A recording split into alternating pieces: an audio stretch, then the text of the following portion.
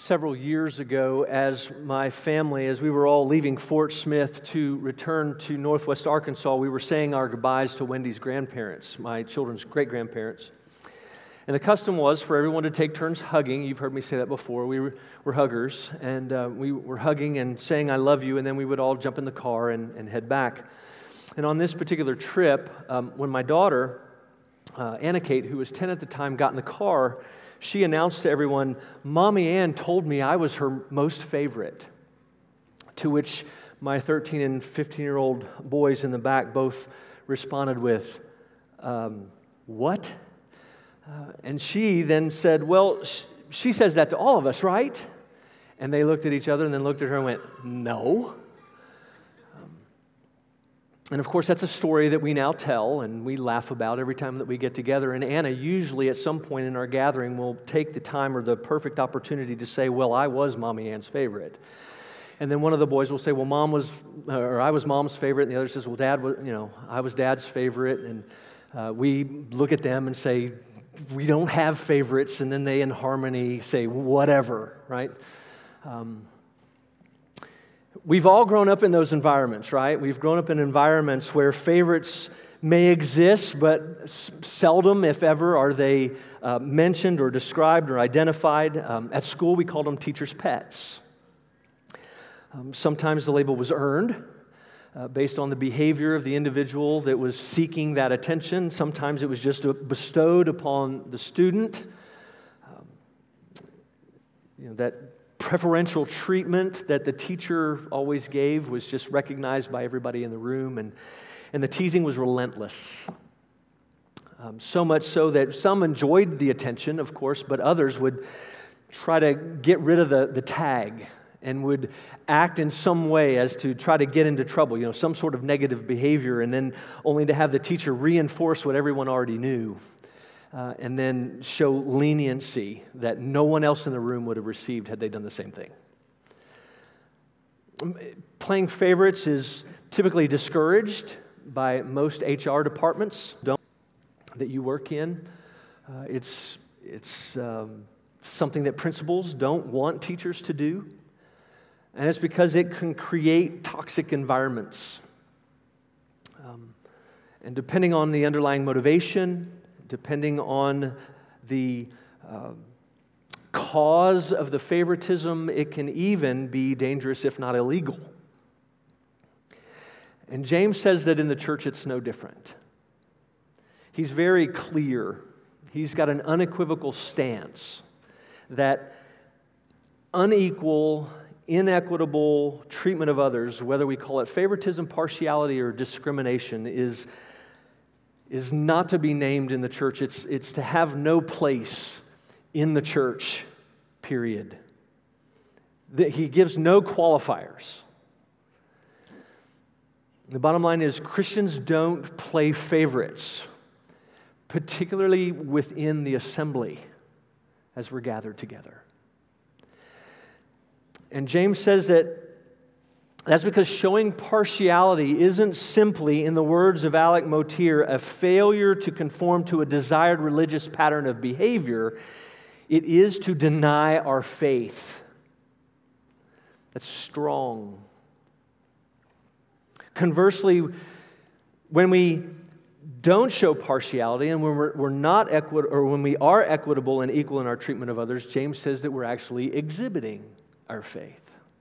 So those are the 2 points we're going to look at tonight. We're going to look at first in verses 1 to 7, denying our faith. And then from 8 to 13, we're going to look at exhibiting our faith. There is an outline in the back in the normal place in your bulletin. And children, your words are in their normal place as well. You're listening for the words partiality, favoritism, discrimination. Those are the big ones. And then we've got poor, rich, faith, law, judgment, and Christ. Let's go to the Lord in prayer before we begin. Father, by your Spirit, would you grant power to the preaching of your word? Grant us the ability this evening to appraise and apprehend your truth. Would you awaken our attention and open our sorrows and convict us and challenge us through the law. And then would you please refresh us and encourage us and comfort us as we see and hear Jesus and His gospel.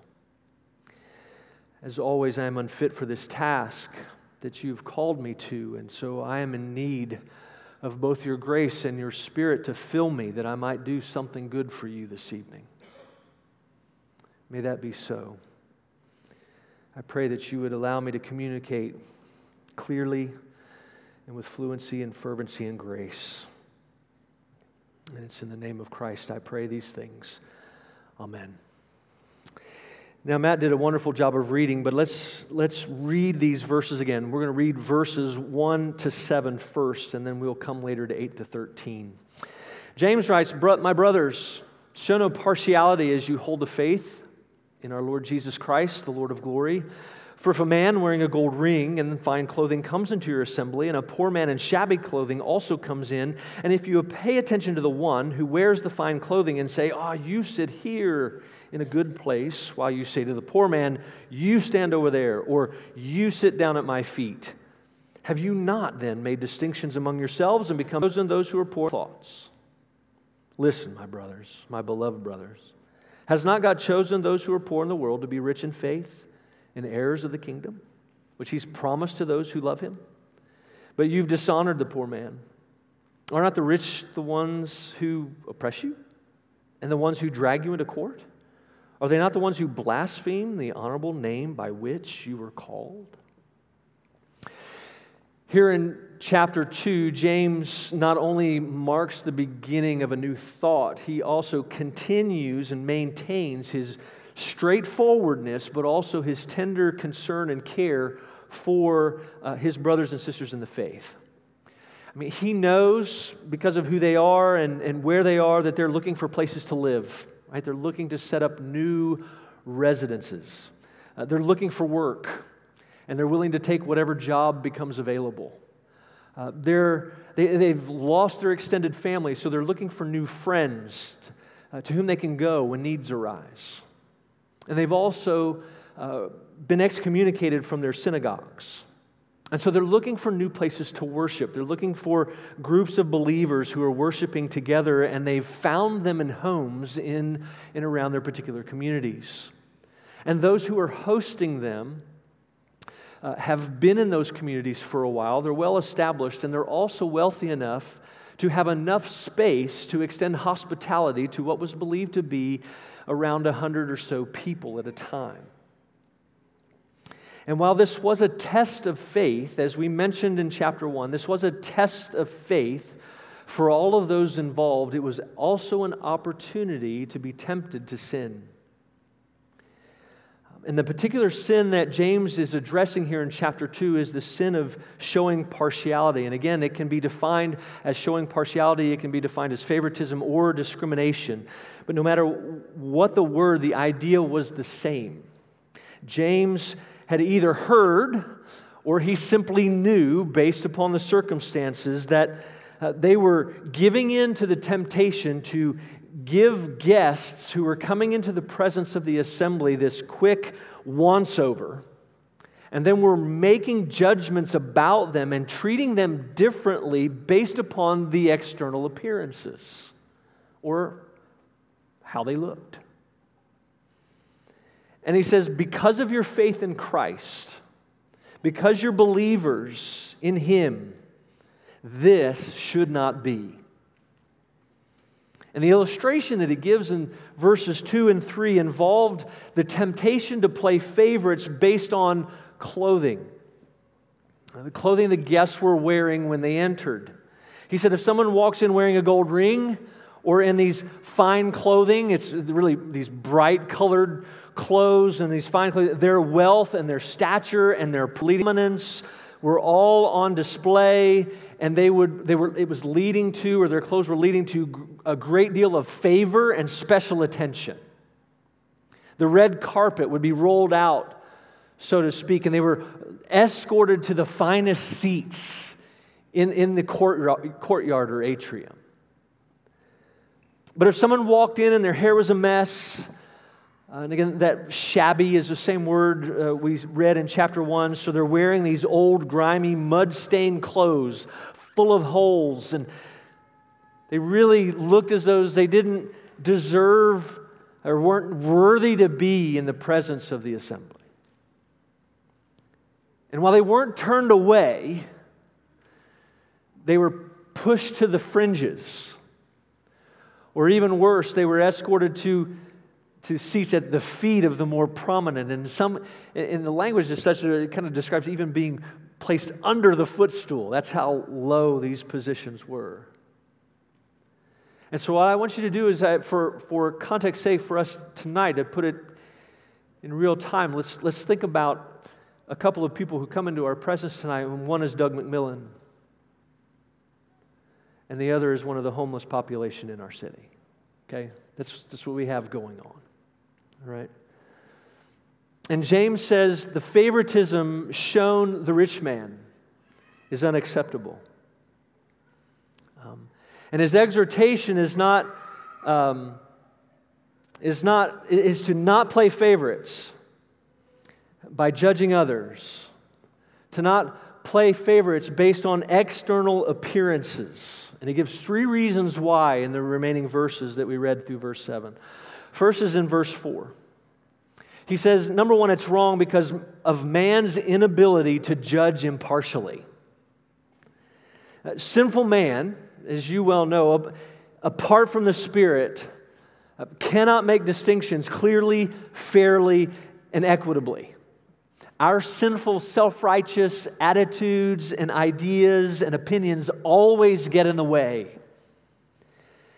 And when we make these judgments, we're simply comparing some to others. And in some cases, we're comparing some to ourselves. And what happens is when we're comparing, we're putting some on display. And when we're comparing them to ourselves, we're putting ourselves on display. When we compare one group to another and show preferential treatment, we're considering them more glorious than someone else. Or when we're comparing them to ourselves, we're considering ourselves more glorious than someone else. And as James said in verse 1, right, the only one worthy of glory is the Lord Jesus Christ. There is no one in this room worthy of glory other than Him. He is the one that is to be put on display, right? Because He is the Lord of glory. He is the glorious Lord. So He alone is worthy of being put on display. No one else. Secondly, he says in verse 5, it's wrong because of God's ability to choose impartially. God set His love on those whom He has chosen based upon His own divine will and purposes that He alone knows. Our confession puts it this way: He has chosen according to His eternal and immutable purpose and the secret counsel and good pleasure of His will. He has chosen them in Christ unto everlasting glory out of His mere free grace and love. And then here it is, without any foresight of faith or good works or perseverance in either of them or any other thing in the creature as conditions or causes moving Him thereunto, and all to the praise of His glorious grace. God does not show favoritism or play favorites in regards to who are recipients of His love and grace. He alone is righteous. He alone is just and able to treat people equally and equitably. He's chosen to do what no human being and no human institution is able to do, and that is to unite people from all walks of life. He alone has chosen to save from every tribe, nation, and tongue, and from every socioeconomic class. So playing favorites is completely off limits, because those who the world might write off as beyond his reach, he has chosen and reached out to and saved. God. I love how Douglas Moo puts it. He says, the New Testament suggests that God delights especially to shower His grace on those whom the world has discarded and on those who are not keenly aware of their own inadequacy. James calls on the church to embody a similar ethic of special concern for the poor and the helpless. Which leads to the third reason in verses 5 to 7. James says it's wrong because it's just plain illogical to do so. In his specific example, James describes how illogical it is to elevate the rich and dishonor the poor. God has chosen to save those who are poor and to make them rich in faith. Christ Himself became poor that they might in fact be rich. God has chosen to make those who are poor partakers and heirs of His kingdom. It's a theme. Remember, it's a theme that we saw throughout Luke, was it not? Over and over again. Jesus had come to save the least, the last, and the lost. And so James says, why would you treat the poor contrary to how God has chosen to treat the poor? It doesn't make sense. By looking at the externals, we miss the internals.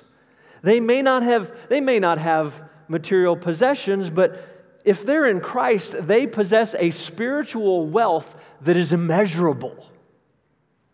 They are rich beyond imagination.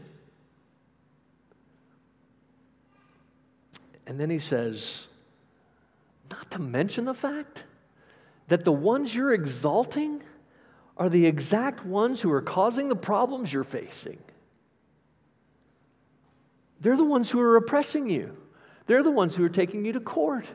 They're the ones who are exploiting you. And they're using the system to their advantage. They're the ones who are persecuting you for your faith in Christ. They don't deserve to be favored over the poor. And understand, he's not condemning the wealthy for their wealth. Not at all. He's not encouraging any kind of reverse discrimination. Switching the oppressed for the oppressor and trying to make things right. He's exhorting them and us not to play favorites and show partiality toward the rich at the expense of the poor. And so the bottom line is, he says, to show partiality is to deny the faith. You're denying your faith in Christ to do so. It's to deny who we are in Him. It's contrary, right? It's to act contrary to the honorable name of the one by whom we've been called. Our desire should be to give Him glory and to glorify His name above every other.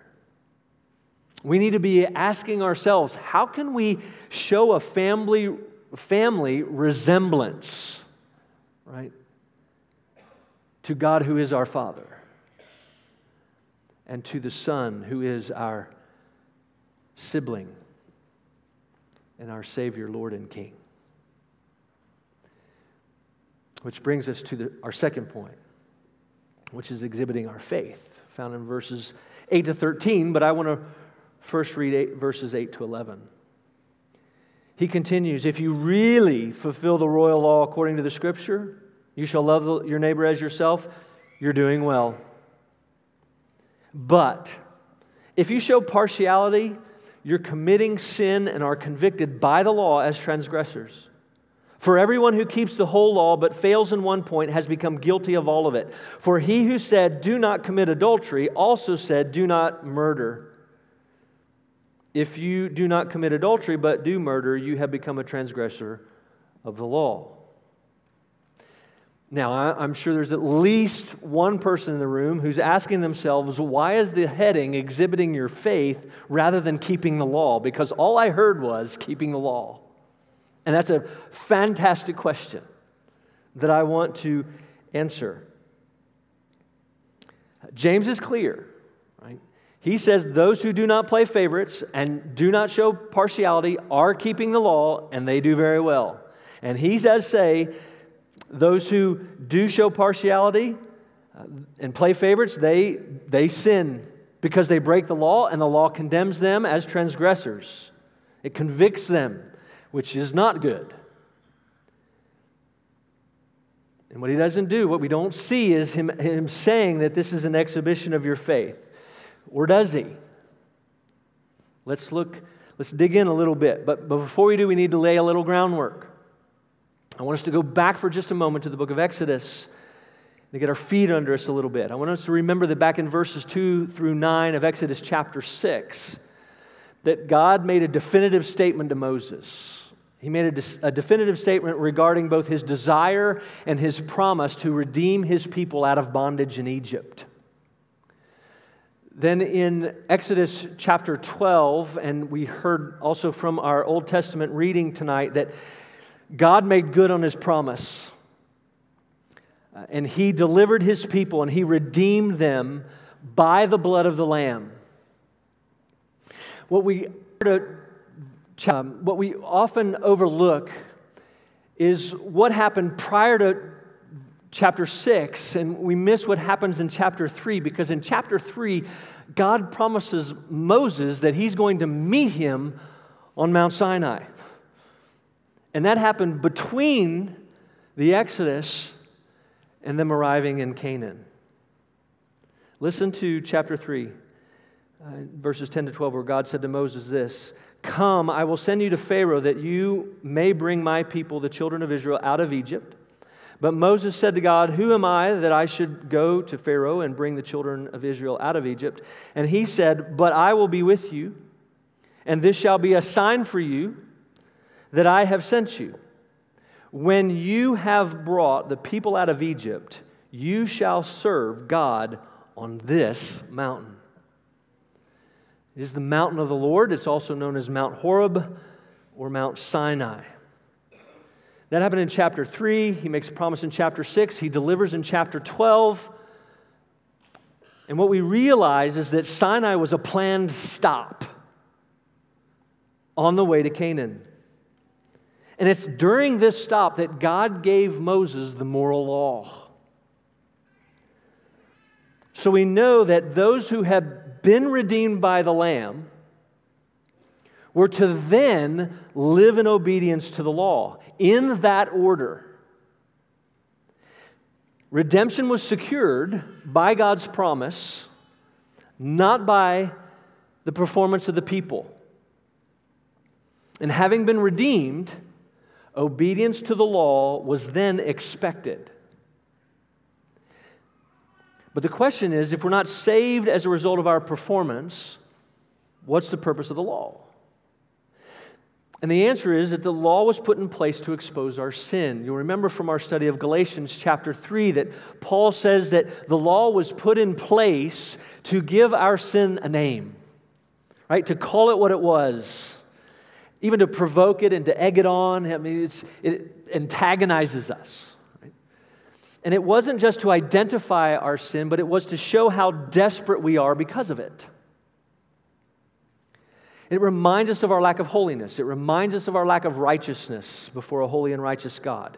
And that doesn't make the law contrary to the gospel. It makes it complementary to the gospel. Because it not only points out our sin, it also points us to our Savior. Paul says the law's purpose, if you remember, again, our study, it is to guard us in a restrictive sense. Not to let us escape the reality of our sin that it points to, and so that we can't escape the reality of our inability and lack of power to overcome it. Its purpose is to continually, over and over again, to point us to our need for and a desire for deliverance that the law itself cannot at all provide for us. It has no power, and it's something that we cannot achieve on our own. So it points to Christ because our justification, or our being made right with God, and our sanctification, which is our growth in grace, are both only possible by faith alone in Christ alone. And so the more we look at the law, the more we realize how significantly we fall short of God's standard of holiness and righteousness.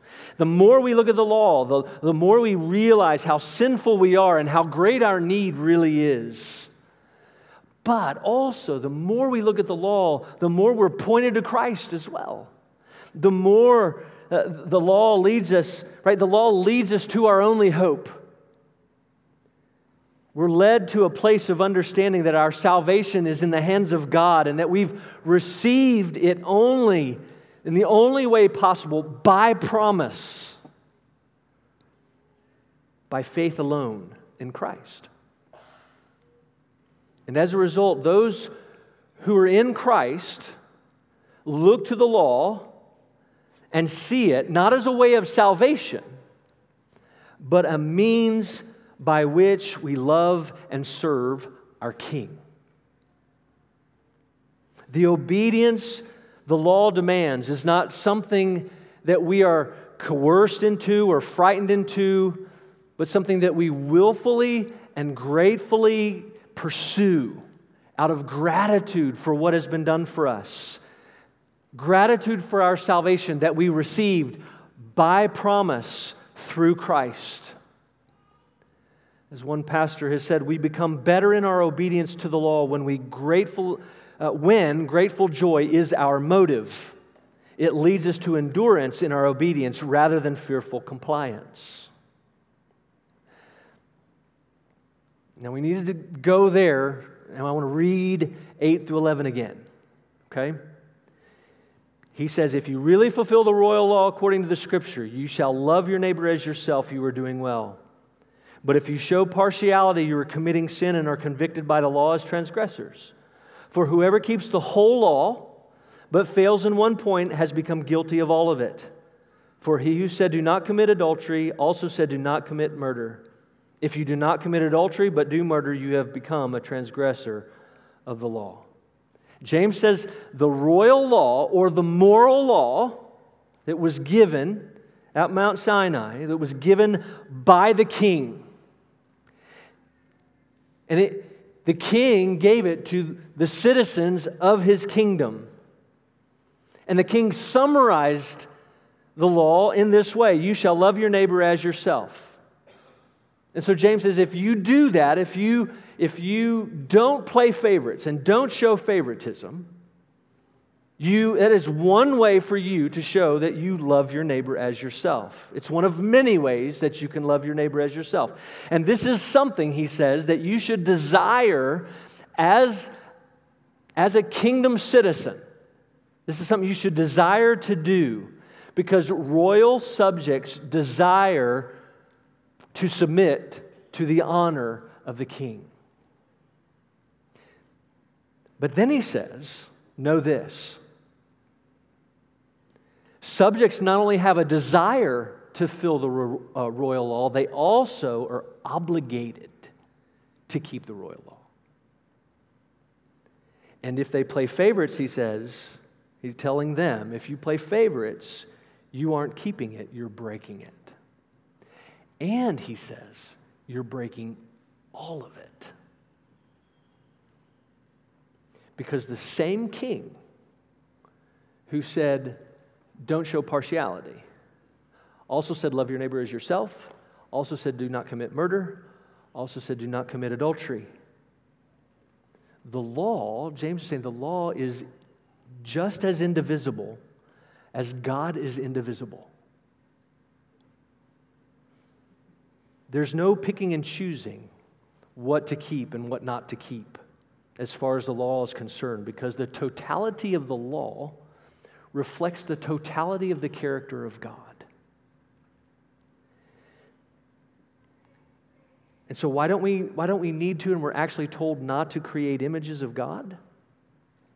because he has revealed himself completely and thoroughly in his law through what he has spoken. And any attempt on our part to physically represent him only diminishes who he is.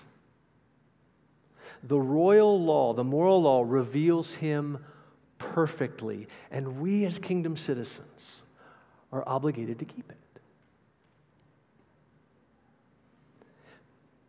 But now let's listen to the good news, right? We need to hear the good news in verses 12 and 13. He says, "So speak and so act as those who are to be judged under the law of liberty. For judgment is without mercy to one who has shown no mercy. Mercy triumphs over judgment." The same law that James just called the royal law, he now calls the law of liberty. And if you remember from our study last week, we said that's because James, as a Christian, is looking at the law, now looking at the law in light of it having been fulfilled in Christ. Christ took the curse of the law upon himself and paid the penalty of our law breaking through his perfect obedience and sacrificial death upon the cross. That means for those who have faith in him, the law has been, in the words of Ken Riddlebarger, transformed from a standard of condemnation because of our failure to perfectly obey the law into a law of liberty which reveals to us the will of God. Let me say that again. For those who are looking to Christ for their salvation, have faith in him, the law has been transformed from a standard of condemnation into a law of liberty which reveals to us the will of God. Therefore, what James is saying is that we shouldn't act like lawbreakers and play favorites. We're to exhibit our faith as those who have been set free to obey and are now, by the way, now able to obey the law. Right? The good news is that we should not only desire to keep the law as kingdom citizens, or that we're obligated as royal subjects to keep the law. The good news is that we are now able to keep the law. Not perfectly, of course. Unable to perfectly keep it. That is why we need Jesus. But we are capable. That's why we can hear James say, be doers, not just hearers. He's not calling us to do something we're unable to do. So when James says, when we play favorites and show partiality or discrimination against others, he says we're acting without mercy. And those who don't show mercy won't be shown mercy. But those who show mercy and refuse to play favorites and refuse to discriminate will receive mercy because mercy triumphs over judgment. He's not saying that exhibiting mercy earns mercy. He's saying exhibiting mercy is a means by which we exhibit our faith that we already have in Christ and exhibiting the mercy that we've already received in him. Our faith is in Christ who has fulfilled the law for us, on our behalf, in our place. Our faith is in Christ who died for every one of our violations of the law, past, present, and future. Our faith is in him whose mercy triumphed over judgment. Therefore, we, brothers and sisters, we're free to obey. We're free and capable of exhibiting the mercy that he calls us to because we ourselves have been shown mercy. Out of the abundance of mercy, we're merciful.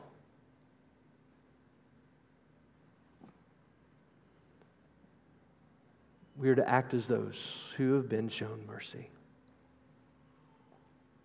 A couple of things just to consider as we go. First, I want to address the particular point that James specifically makes and illustrates, okay? I know it feels like it already has been, but I want to, just something I want to say about this. We are to refrain from playing favorites, showing partiality, and discriminating against anyone based on external appearances, specifically those that reveal socioeconomic status. And I want you to know I am thankful for what I believe has been exemplary modeling of this exhortation from our body. I really do. It's been fantastic to watch. But we need to remember, we need to recognize, which I think we do, we live in a community where the distinctions between the haves and the have-nots are growing exponentially day by day. And so we need to be on our guard. We need to be on our guard. We need to be paying close attention. We should remain keenly aware of the temptation that's there, and we should flee that temptation. We need to flee the temptation to fall into worldly patterns of economic favoritism and discrimination, particularly within the walls of the church. And so I want to encourage you, right? Even though you have been I believe this, you've been examples to follow. And in Paul's words, this is indeed what you have been doing. Let me encourage you and urge you to do this more and more. Strive to excel still more in doing what we've been doing, okay? And second, I want to apply the principle of the passage more broadly and address another relevant issue for us here in Northwest Arkansas. And that's because the word partiality in verse 1 is actually in the plural. And so that means that James is writing about acts of partiality, and almost every commentator, if not all commentators, agree that this suggests that James is referring to a wide range of judgments and distinctions, falling under external differences, right? External appearances. But they believe that his illustration of clothing and rich and poor is a sample illustration of a more general idea. But I wanted us to focus on what he had presented here. So verses 2 to 3 is not the only application, or illustration or application of the prohibition, right? And so we are to refrain from playing favorites, showing partiality, and discriminating against anyone based on external or outward appearances, right? In general. And we've talked about based on clothing and socioeconomic status, but we also need to be aware of this because we can be tempted to make judgments and show favorites and show partiality based upon skin color. And once again, I'm thankful for, and I'm going to say it again, for the exemplary models that you have been in this way. But I think we also need to realize we live in a community that is growing more racially diverse every day. Thanks be to God. Right? And we need to acknowledge that our history of racism here in Northwest and North Central Arkansas isn't stellar. It's actually not something to be proud of at all. And we have to also admit that vestiges of that still exist.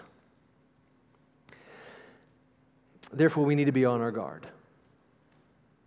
We need to consider this exhortation. We need to remain keenly aware of it. We need to flee the temptation to fall into worldly patterns of racial discrimination and favoritism. And we also need to avoid the worldly wisdom that seeks to answer racism with racism, particularly within the walls of the church. So let me, again, encourage you, even though you've been examples to follow, and I don't just toss that out there. I don't say that. I say that because it's true. You've been examples in that way, examples to follow. And in Paul's words, again, this is indeed what you have been doing. So let me just say again, let me urge you to do this more and more. Excel still more in that. And let me also say this, if you find yourself really struggling with these exhortations, if you're finding these exhortations difficult, can I encourage you, well, I shouldn't say that way, I am going to encourage you to examine yourself, identify your sin, repent, and to ask the Lord to remove whatever prejudice. It can be of the two that I mentioned, or again, under that broad heading of external appearances. You fill in the blank. Ask the Lord to replace that prejudice that may be present and replace it with, or remove that prejudice and replace it with love for those who are different from you. I think that is something that we all can do, whatever those differences may be. And again, particularly within these walls where Paul says Christ has broken down the walls between us. Within the walls of this place, there is no Jew or Greek, slave or free, male or female. Right? We are all united in Christ, regardless of what we look like, regardless of where we're from, regardless of where our experiences may lie. We're united to Him and we're united to one another. So finally, we need to recognize that countless numbers of people around us, or from all walks of life, need Jesus like we need Jesus. So let's not play favorites. Let's do the exact opposite and let's exercise hospitality. And what I mean is, may we not only reach out, as we've been doing, may we not only reach out to those in our community who are different than us, but may we also let them know that they are welcome to join us here for worship and to join our fellowship as we enjoy our fellowship with Christ and with one another. We don't want anyone to think they shouldn't show up here. And we don't want anyone to feel unwelcome when they do. Let's be a help and not a hindrance to anyone who needs Christ. May we show mercy as we've been shown mercy that triumphs over judgment. Let us exhibit our faith in Christ. Let's go to the Lord in prayer. Gracious Father, by your Spirit and grace, would you enable us to receive the word with faith and love, lay it up in our hearts, and practice it in our lives. Bless those who have heard your word preached, and may the seed sown in weakness be raised in power and show forth fruit of righteousness. In Jesus' name, amen.